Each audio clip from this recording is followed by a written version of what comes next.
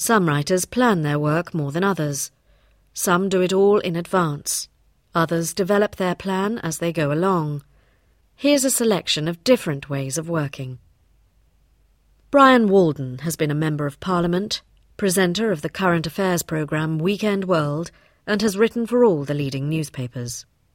You need to plan on the basis of, well, first I shall say this, and that will lead me to say that, and that will lead me to say this, and when I say that, of course, that raises the criticisms that they make of him, which I shall deal with in 4, so I need an extra paragraph on that, and so on and so on. You should plan before you write, not write in the hope that the thought will come to you while you're doing it. That is the way you produce a kind of mishmash of an answer. A logical answer is almost invariably planned. If when you start writing you think it's flowed very well, well then don't fiddle with it too much. But if you get the impression that you're flat, maybe you didn't have a particularly good night's sleep, it's not very inspiring stuff. Not even your mother would love it. Don't hesitate to change it. Don't hesitate to think, God, this is a boring paragraph, isn't it? I didn't quite mean to say that. Anyway, why didn't I bring that more interesting point in? Yeah, pick away at it. Change it. John Pilger. I think mine is some enormous process of elimination. I start with as many sources as possible, and then I eliminate them. So the structure of it begins to have a life of its own. And as it goes onto the page, it begins to change, and you see another way it can go. And there's no actual logical reason for this. It just happens. Jane Dorner. I'm not an architectural writer. I don't have the whole concept of the entire building in my head before I go and start constructing it. I'm a bit more of a bricklayer. This isn't my own image, but it's one I like. And for me, I don't really know what I'm going to say until I see myself saying it.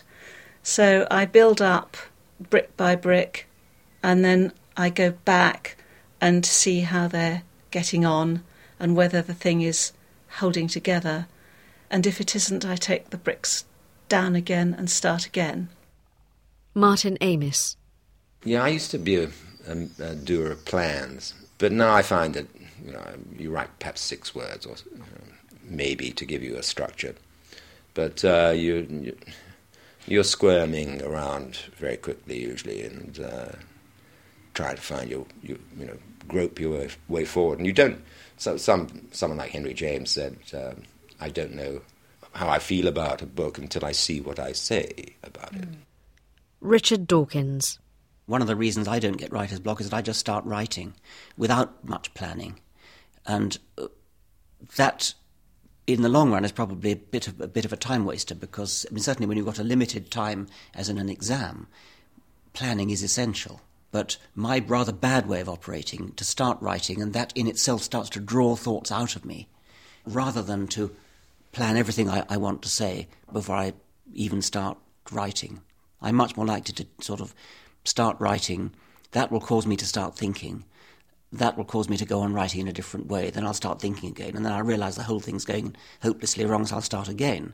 But it's the act of writing that has got me thinking, rather than a very well-planned set of sort of headings and subheadings and things, which is clearly, on the face of it, a better way to do it. Helena Kennedy.